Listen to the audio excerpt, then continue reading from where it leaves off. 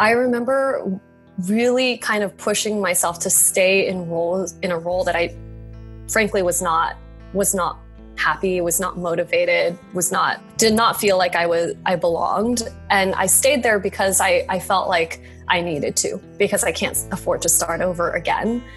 I didn't get to express the creativity that I thought I would. I didn't learn. I stopped learning things. From Viton Career Coaching, it's How I Got Here, a show about business leaders, their resilience, and the stories behind their career moves. I'm Vincent Fanvan, and I've interviewed thousands of job candidates over the years in both recruiting and as a former corporate executive. Now, I'm on a mission to help you take the next step in your career. A corporate job opening attracts an average of 250 resumes, and just one person is going to get hired. It wasn't all that long ago that I was nervous and frustrated by my job search, but it doesn't have to be this way. You can navigate your career with confidence, spend every day learning, and drive to better yourself. You can be excited about the future. In today's episode, we meet Carrie Jo, who is a recruiter for data engineers at Facebook, after she pivoted out of other industries into tech. Growing up, Carrie and her family moved to a few different cities, in a few different communities, and this ended up shaping who she became as an adult after she grew up. I was born in Salem, Oregon, so Pacific Northwest. My parents are both immigrants from China. And after leaving there, my dad actually followed his professor down to Reno, Nevada, which was very interesting. It's so strange when I tell people that I'm from Reno or that my childhood is in Reno. It's a very, I look back on that time very fondly. When I look back on that time, I'm like, wow, that was a very homogenous community that I lived in that there was not a lot of minority representation at school. And so I think I remember being one of 3 Asian kids in my class of 100 or 200 people.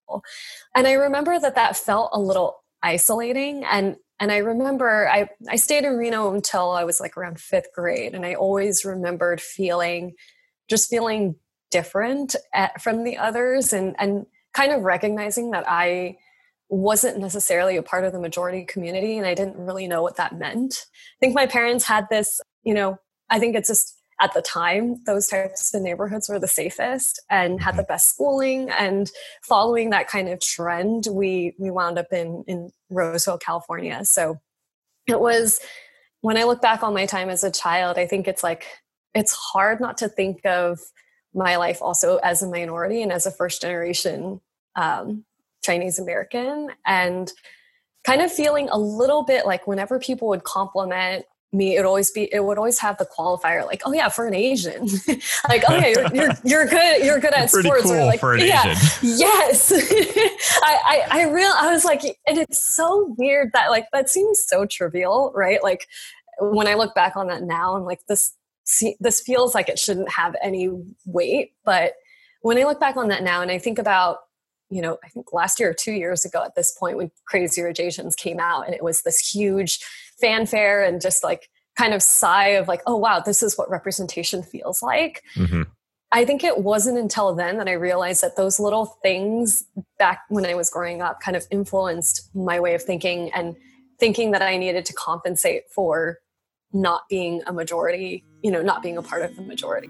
When she talks about feeling like you have to compensate, feeling like you have to fit this mold of what other people want you to say, of what the quote unquote right answer is, that's one of the biggest takeaways that I had from this episode with Carrie. Later on in this episode, she talks about how to have authentic conversations where your personality actually shows through in your interactions with others. This is the difference between talking to coworkers or potential coworkers and trying to put on a face of who you think you have to be in order to be successful in the professional world versus simply being who you actually are.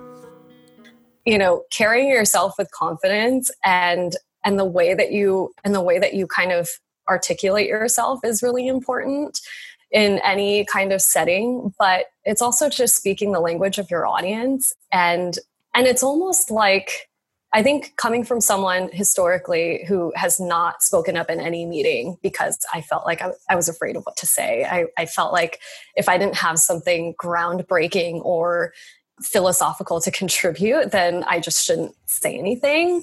I think realizing that we're all kind of just figuring it out and no one has anything groundbreaking or interesting to say all the time. And it's okay to just use that space to really just kind of connect with people. And I think, looking back on when I was applying for jobs, I actually applied through the UCLA Career Center a ton as well. And I thought that I needed to go into every single interview with that same mentality of saying something groundbreaking, saying something that is like so innovative that they can't say no. Mm-hmm. But what I've come to realize is it's more about how you can kind of express who you are and your work ethic and your commitment and your dedication than it is necessarily about saying the magic phrase or like the buzzwords that appeal to people. I think unless there's true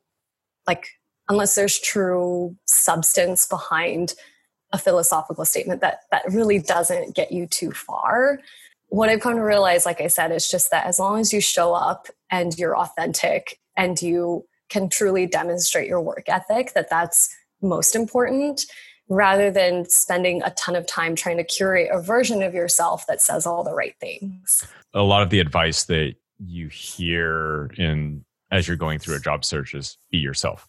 Mm-hmm. And I know for a long time, I was just like, well, what does that mean? Like, how do you actually be yourself? Like, who else would I be? I am myself. So, check. I'm going to definitely do that in a job interview. And it wasn't until like years later, after I had done phone screens for like 1,000 people, that I really understood that in some of those conversations, I got a sense of who the person was and what they were passionate about and how they are as a human being.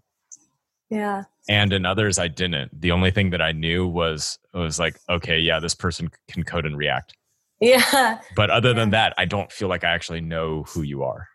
Yeah. And I think that's one of the things actually.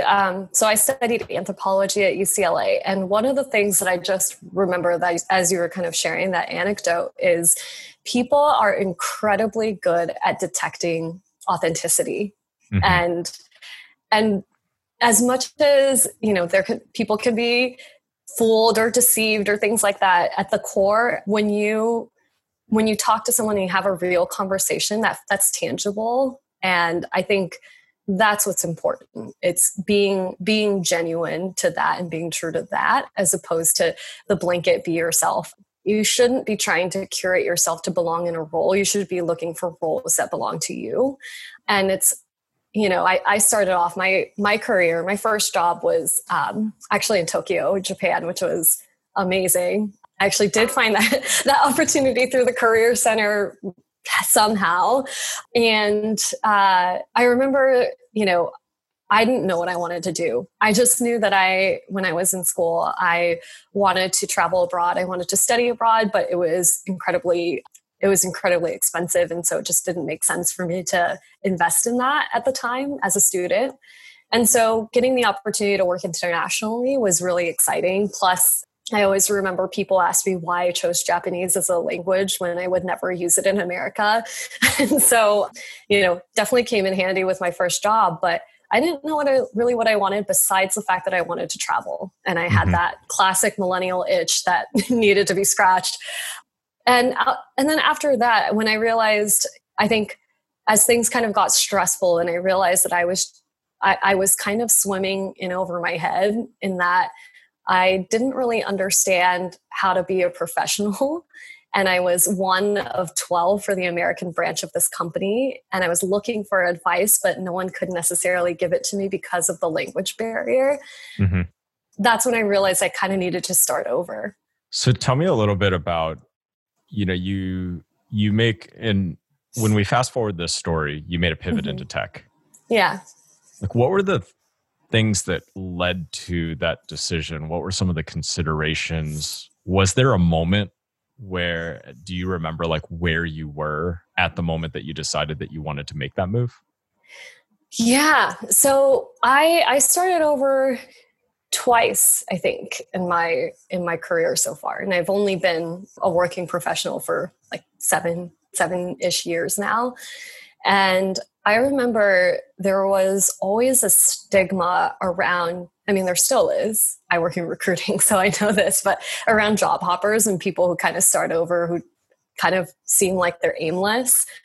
And I remember really kind of pushing myself to stay in a role that I frankly was not happy, was not motivated, did not feel like I belonged. And I stayed there because I felt like I needed to, because I can't afford to start over again. And my second kind of, like I said, alluded to before, I kind of felt like I needed to start over after that job in Japan. I moved into commercial real estate after that, and, felt the same exact feeling like this wasn't, I didn't get to express the creativity that I thought I would. I didn't learn. I stopped learning things. I think eventually it became a matter of maintaining. Mm-hmm. And I felt like I was starting to get stunted. And that's when I felt like I feel like I need to start over again.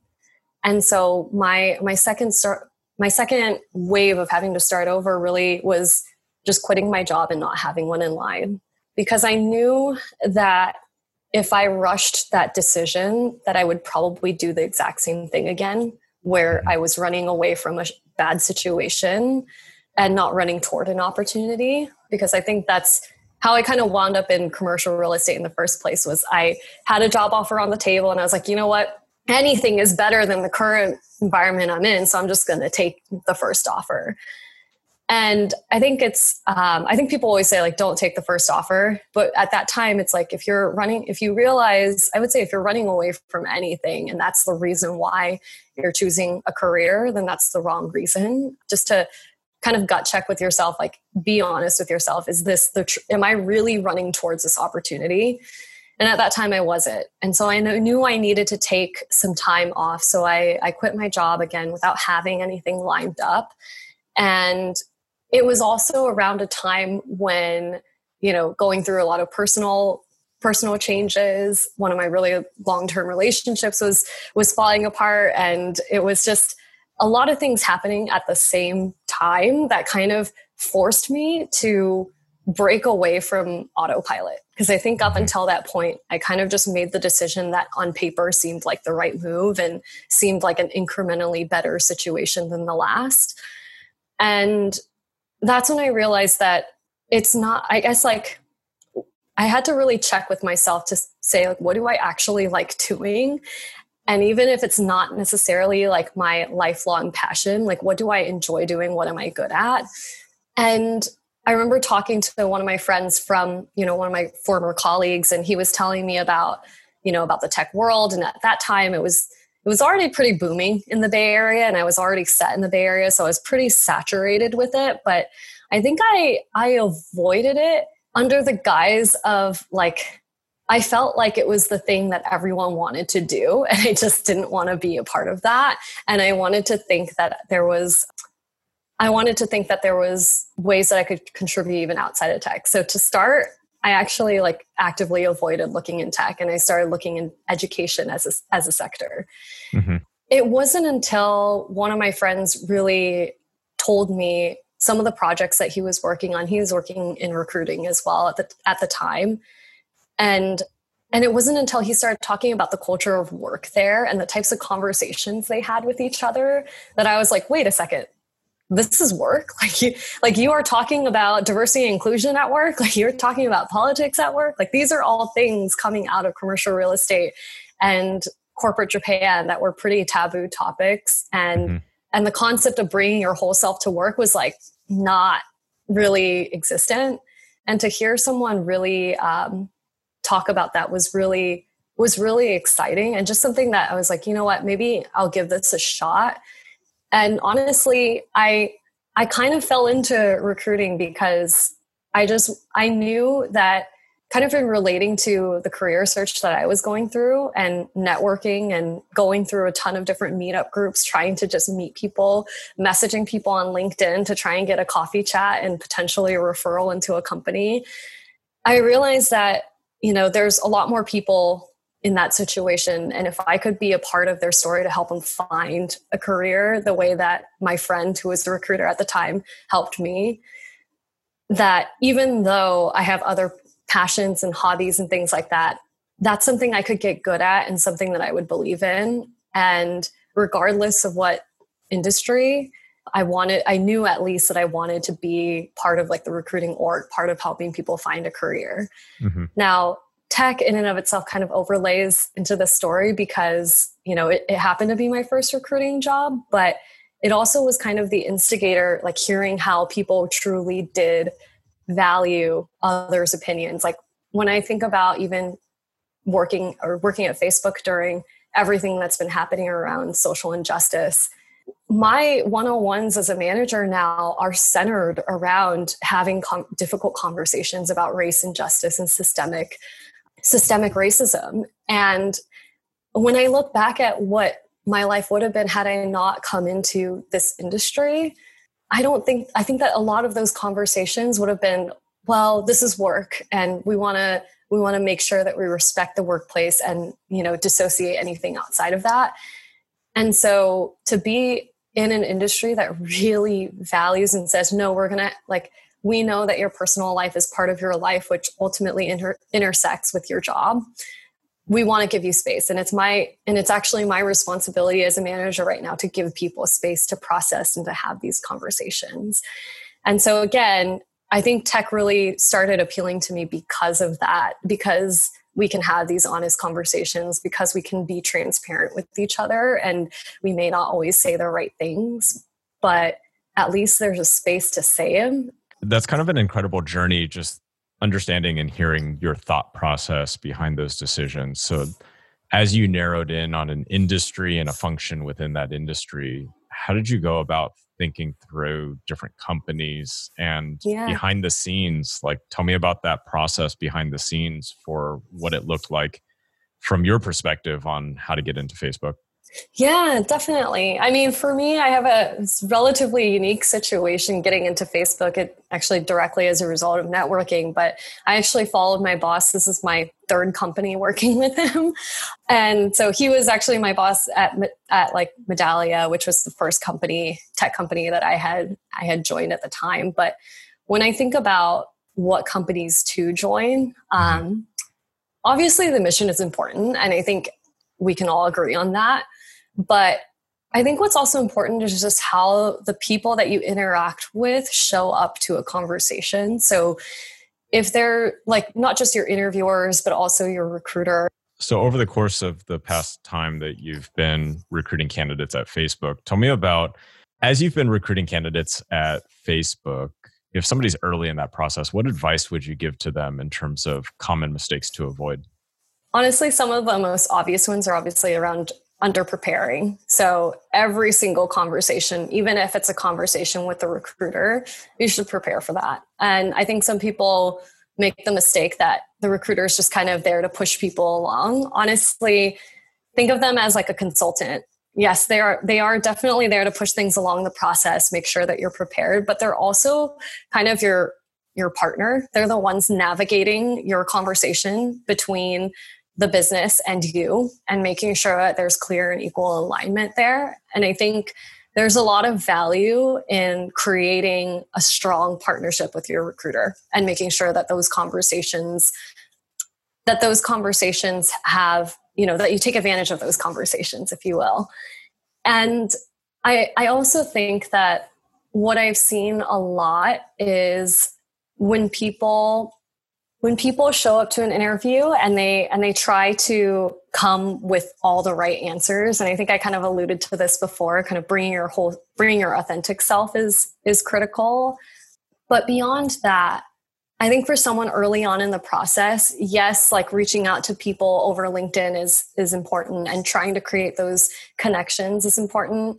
Although I will say, as somebody who does work at a big tech company, I probably get a couple hundred of those messages all the time, and that may not always get you to the right person. And so trying to also just curate relationships within the business that you're interested in, not just a random recruiter who works for a company that that you're interested in. I've gotten a lot of, I try to make my LinkedIn profile very curated to the audience or to the business that I support. So my team is hiring data engineers. So I try to make that pretty unequivocal, and that way people can kind of use me as a medium to connect with data engineering. But despite that, I still get a lot of things that are very unrelated to data engineering and to the business that I support. So I wind up trying to sort through all of those messages as quickly as I possibly can, but I am one person. And so as someone on the candidate side, making sure that you're doing your research into the company and try to get to know the org that you are interested in participating in, and engaging with those folks directly is pretty critical, I would say. There's a lot of really good advice there. So I want to make sure I summarize for anybody who's listening. Yeah. So what I heard was, prepare for every single conversation. Make sure that as you're talking to even recruiters, that you're not taking any conversation that you're having with anybody at the company for granted, and you're really putting the preparation and effort into all those conversations. Number two, I heard bringing your authentic self and not trying to put on this face or this mask of what you think the company wants to hear, but rather bringing your actual self. And then the third one that I heard was being really, really clear if you're reaching out cold to a company that you're doing the legwork to try to figure out the best person, which a lot of large companies, some people hire for sales and marketing roles, others hire for corporate SG&A, like finance roles, and others hire for technical roles, or for you specifically, data engineering. And so with such a large recruiting team, I'd imagine you don't know everybody who does every rec at Facebook. And so, doing your legwork on LinkedIn and really looking at profiles can help there. So I think one of the really exciting things about these large technology companies, especially in data engineering, is the vast amount of data, which, for somebody who is a data engineer, data scientist, it's like a dream come true to be able to have a data set where you can actually learn so many incredible things about the world. Tell me a little bit more about the types of roles that you're focusing on at Facebook. Yeah, for sure. I mean, within data engineering, there's a whole lot of different subsets and organizations that roll up into that general pool of talent. So we're looking for people who are just generalist, great data engineers who have a core skill set. We don't necessarily force them to choose a team that they would support yet, because we want them to have the choice to do so and to stack rank once they are here. So we do recruiting in a slightly different way than probably traditional recruiters. But outside of data engineering, I think what's really interesting is that we are a pretty decentralized technical organization. And what that means is, for any product that you're familiar with on Facebook, there is an entire dedicated suite of software engineers, data engineers, researchers, analysts, data scientists, who all work together to promote that product, or to make it a better experience for our users. And when you're talking about products, because I know a lot of people are listening and they're like, well, I don't understand Facebook as a product. You're talking about newsfeed as a product, groups as a product, pages as a product, where you can go shopping on Facebook, where I start selling almost everything in my house on Facebook now, Marketplace, as a product.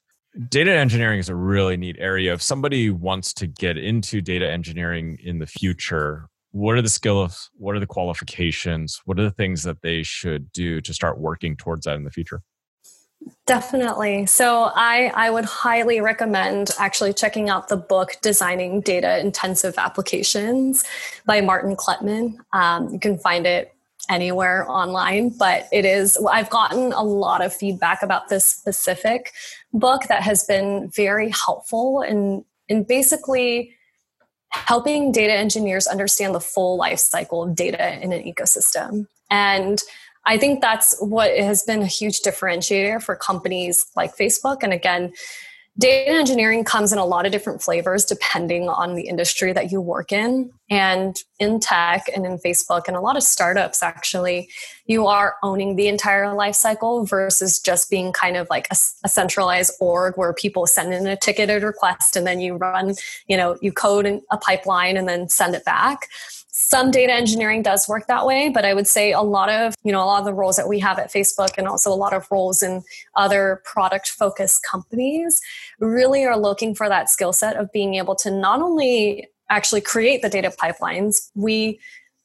I'm not sure like how familiar people will be with some of these concepts, but I would say ETL, extract, transform, load is a process in which we move data from one place to another to help perform analysis. Okay, so you pick up this book, use this book as a starting point. What are the other things that you should know and focus on in terms of building your tool belt? Yeah, absolutely. For data engineering specifically, I think some primary concepts that you should have a fundamental understanding in is obviously SQL, structured query language, because that is the language that almost all databases use and speak in.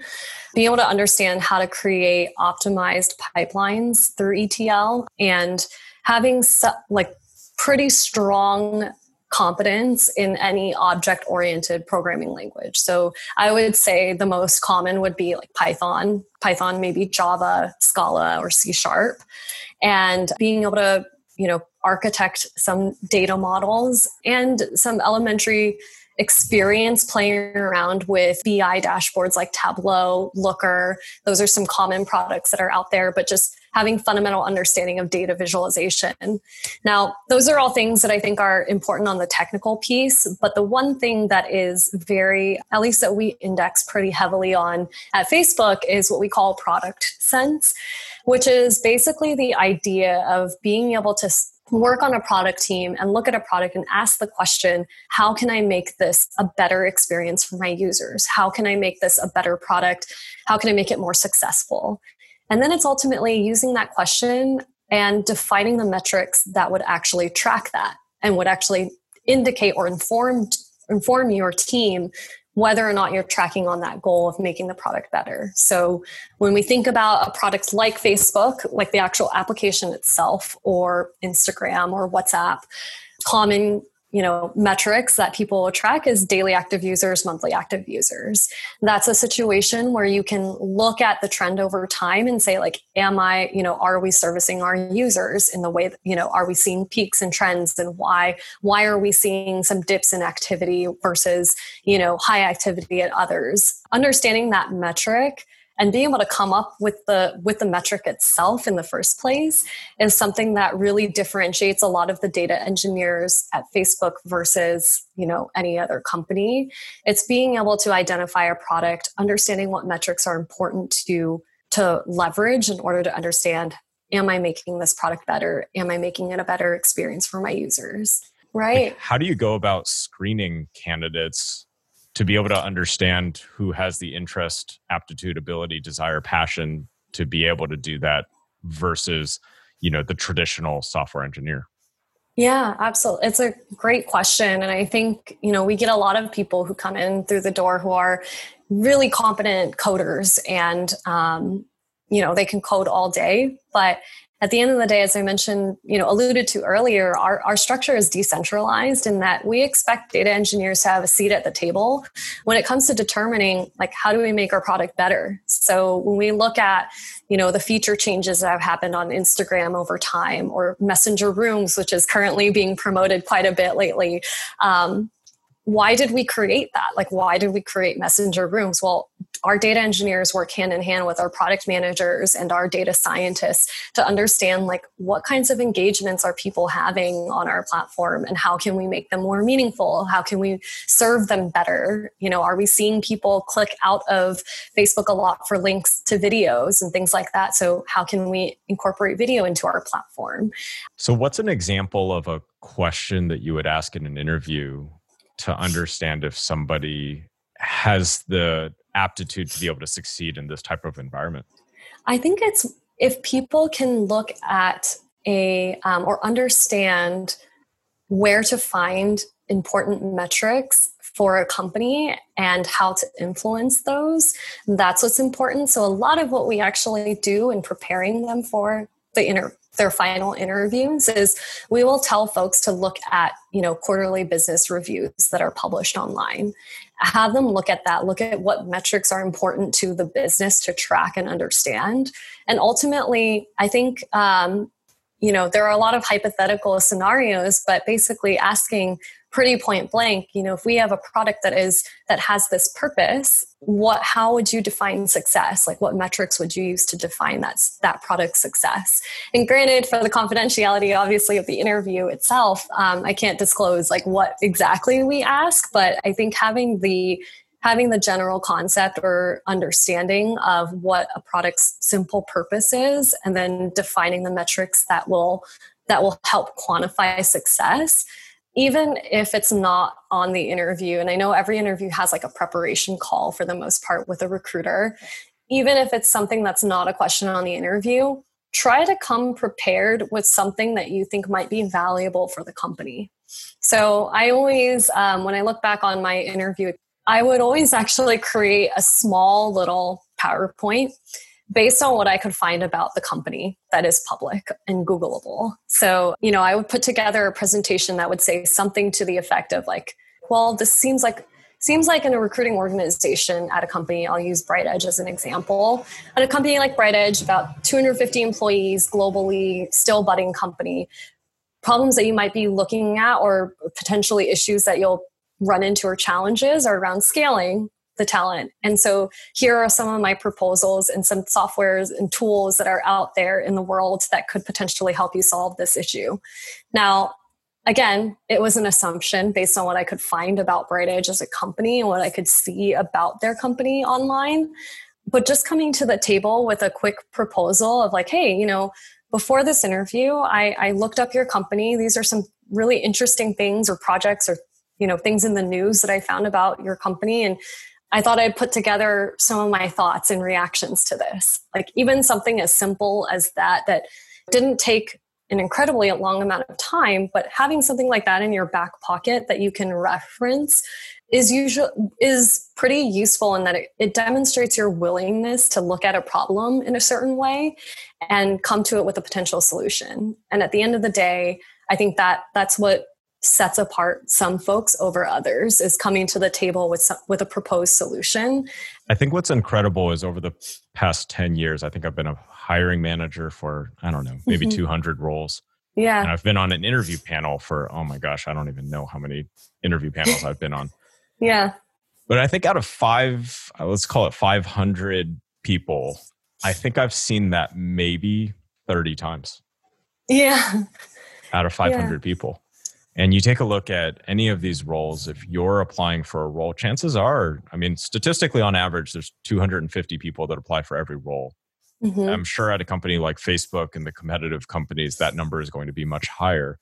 But if you're wondering what the top candidates are doing, it's extra effort that really goes a long way. We're talking 40 people out of 500 where I saw that. Yeah. Ask them the question you think they should be asking you almost, and prepare for it.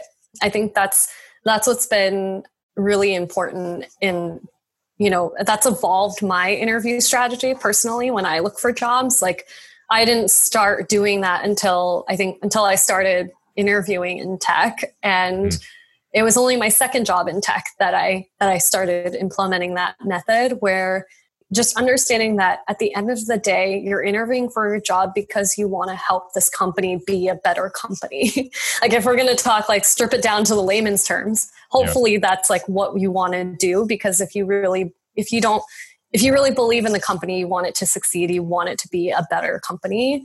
When I tie together what you're saying, you mentioned earlier recommending reaching out to the business instead of reaching out to the recruiter who might get hundreds of messages a day.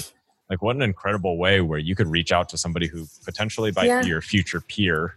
Yeah. They're not getting as many messages on LinkedIn, and likely you can grab a conversation with them. But like that context, I can even see putting into this kind of mini project for sure would give you both the public, what you can Google, as well as a little bit of a slice of, what you're working on. I love it. Carrie, thanks so much for joining us today. Where can our listeners connect with you online? So I am on LinkedIn.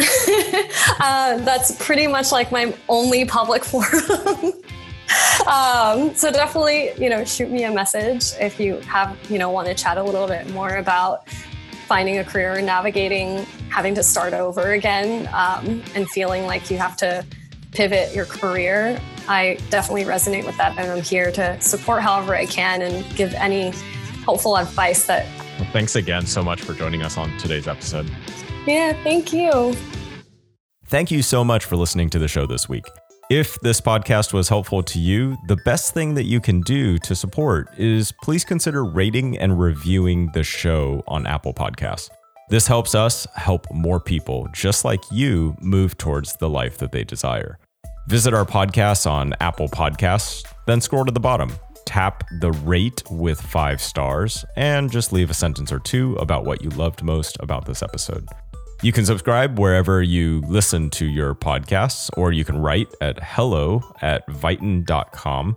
I'm Vincent Fanvan, and you've been listening to How I Got Here,